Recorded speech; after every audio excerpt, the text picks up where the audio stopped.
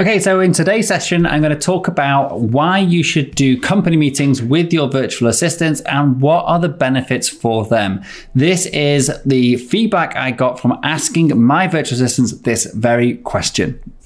So the question is this: how do entrepreneurs like us who don't have an endless supply of cash, how do we leverage the best apps, virtual assistants, automation tools and systems to scale our businesses, increase our profits and have more time to do what we love to do each day?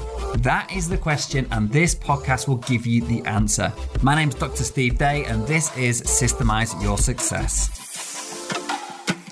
So I want to cover the benefits of having a weekly company meeting, even if you've just got one or maybe two virtual assistants or a very small team, but from the VA's perspective. And the reason for doing this is I just had a really successful company meeting this morning. We have them every week on a Tuesday.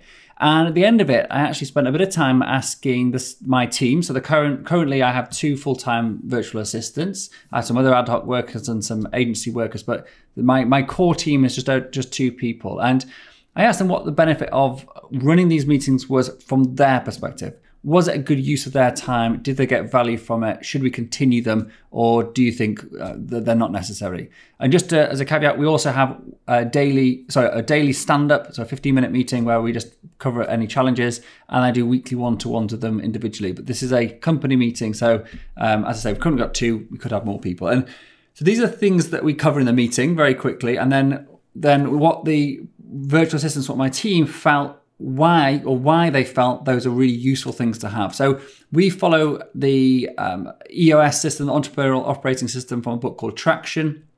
And in that book, he describes how to run the meetings, level 10 meetings. So this is based around that. And the key elements of that meeting are to review KPIs, to review our goals, our KPI-driven targets for that week, the numbers of the company, to discuss any goals, the quarterly goals, to see are we on track with those goals, and then to cover any issues that have come up in the week that need to be talked about with the team. And so I'm going to go through each of those, the benefits that they said of having those key elements in the business. I know their benefit to me as the business owner, but what did my team think? So first of all, talking about KPIs. So having the visibility of what the KPIs are, so what our targets are and what the numbers are. So for example, how many people in the Facebook group, on our marketing list, what our sales were, the time taken to complete certain elements of our business we also track, the number of posts going out, the social media content going out. So these various things we actually track, and people are responsible for those numbers. And what they said was that having those numbers talked about openly and the challenges of why maybe we haven't hit a target, and then we can discuss it. Having that talked about in this group setting meant that they were able to help each other out, to be able to discuss stuff, but also be really clear on what they need to prioritize and focus on. They've got a number. They know that if the next meeting comes along and their numbers have dropped off without good reason, and it's because they've been distracted doing other stuff, that's not acceptable because that's their number. And so having that makes it really clear that this is their priority, like this is what they need to focus on.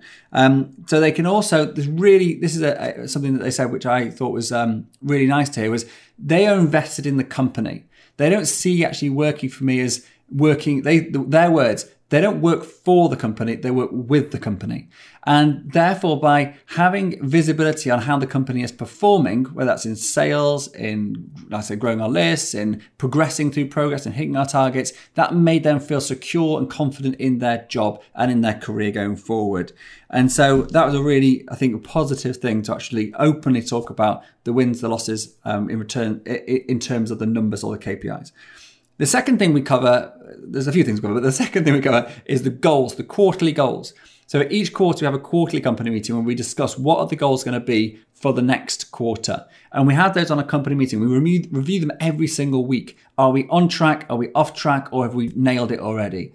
And again, that gives us real clarity about when new work comes up, people throw stuff at you. It's really easy to say, well, does it take us as a company towards achieving our quarterly goal? If it doesn't, then we can say, no, we'll park that and we'll do that next quarter. So again, discussing that openly means A, they're getting clarity. This is the focus of the business. So they're easier to push away the distractions, to push back on me when I give them work that isn't related to that. And that was a key one as well.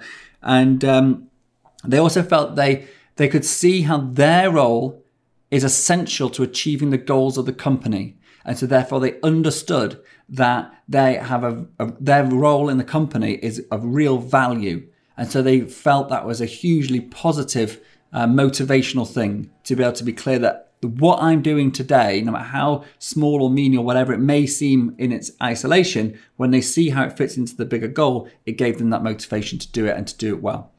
The third thing we cover is the issues. So during the week, anyone can add issues to the issues board.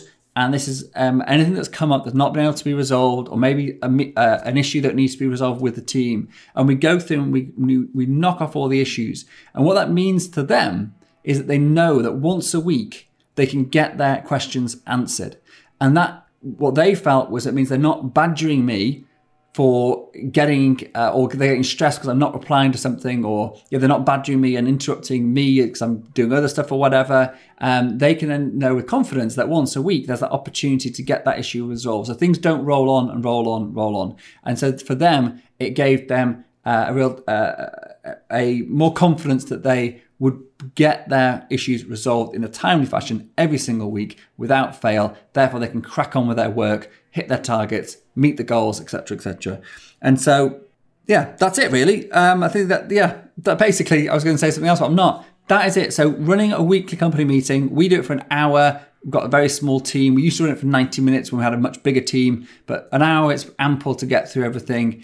And that has been a hugely important thing. I actually ditched it for a while and felt the need to put it back in. And I put it back in about 6 months ago, something like that. And I'm so glad I did, because it's really brought the team together. It's also a time for us to connect and actually build rapport, build trust, build relationships. So I think that's a really important element of that as well. So that's it. That's in a nutshell what the team benefited, or how they benefit from us having a weekly team meeting. And the key things, the three things, are the KPIs, the goals of the company for the quarter, and the issues list are the three main things that need to be covered and talked about on the agenda, and to make sure that the staff feel engaged, motivated, and that they are actually adding value to the company.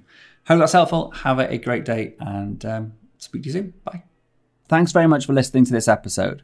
Before you go, I want to share one last thing with you.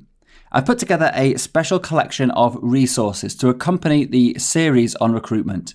In there, you'll find templates, you'll find guides, you'll find visual walkthroughs of everything I'm talking about in these episodes. To get the guide, simply go to bit.ly/sys-10. That's bit.ly/sys-10.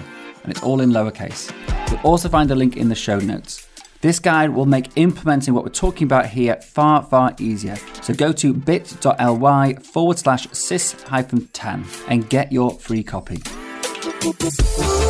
Thank you so much for joining me and listening to this episode. I'm well aware there are hundreds of great business podcasts out there, and you chose to listen to this one, and for that I am truly grateful. Hopefully what you heard today took you one step closer to building a successful business, so you can share your passion with the world and serve an ever-growing number of people. If you got value out of today's episode, then so will someone else you know. By sharing with others what has helped you along your way, you will grow your influence and be the guy or girl that everybody wants to know. So please hit the share button right now, and also remember to subscribe to this podcast so you don't miss future episodes. It's impossible for me to cover absolutely everything in these podcasts, so please do head over to systemizeyoursuccess.com right now and download the show notes, transcriptions, and some of my best frameworks and systems for free. Thanks again for tuning in and being a part of this amazing community. Until next time, this is Dr. Steve Day, and you've been listening to Systemize Your Success.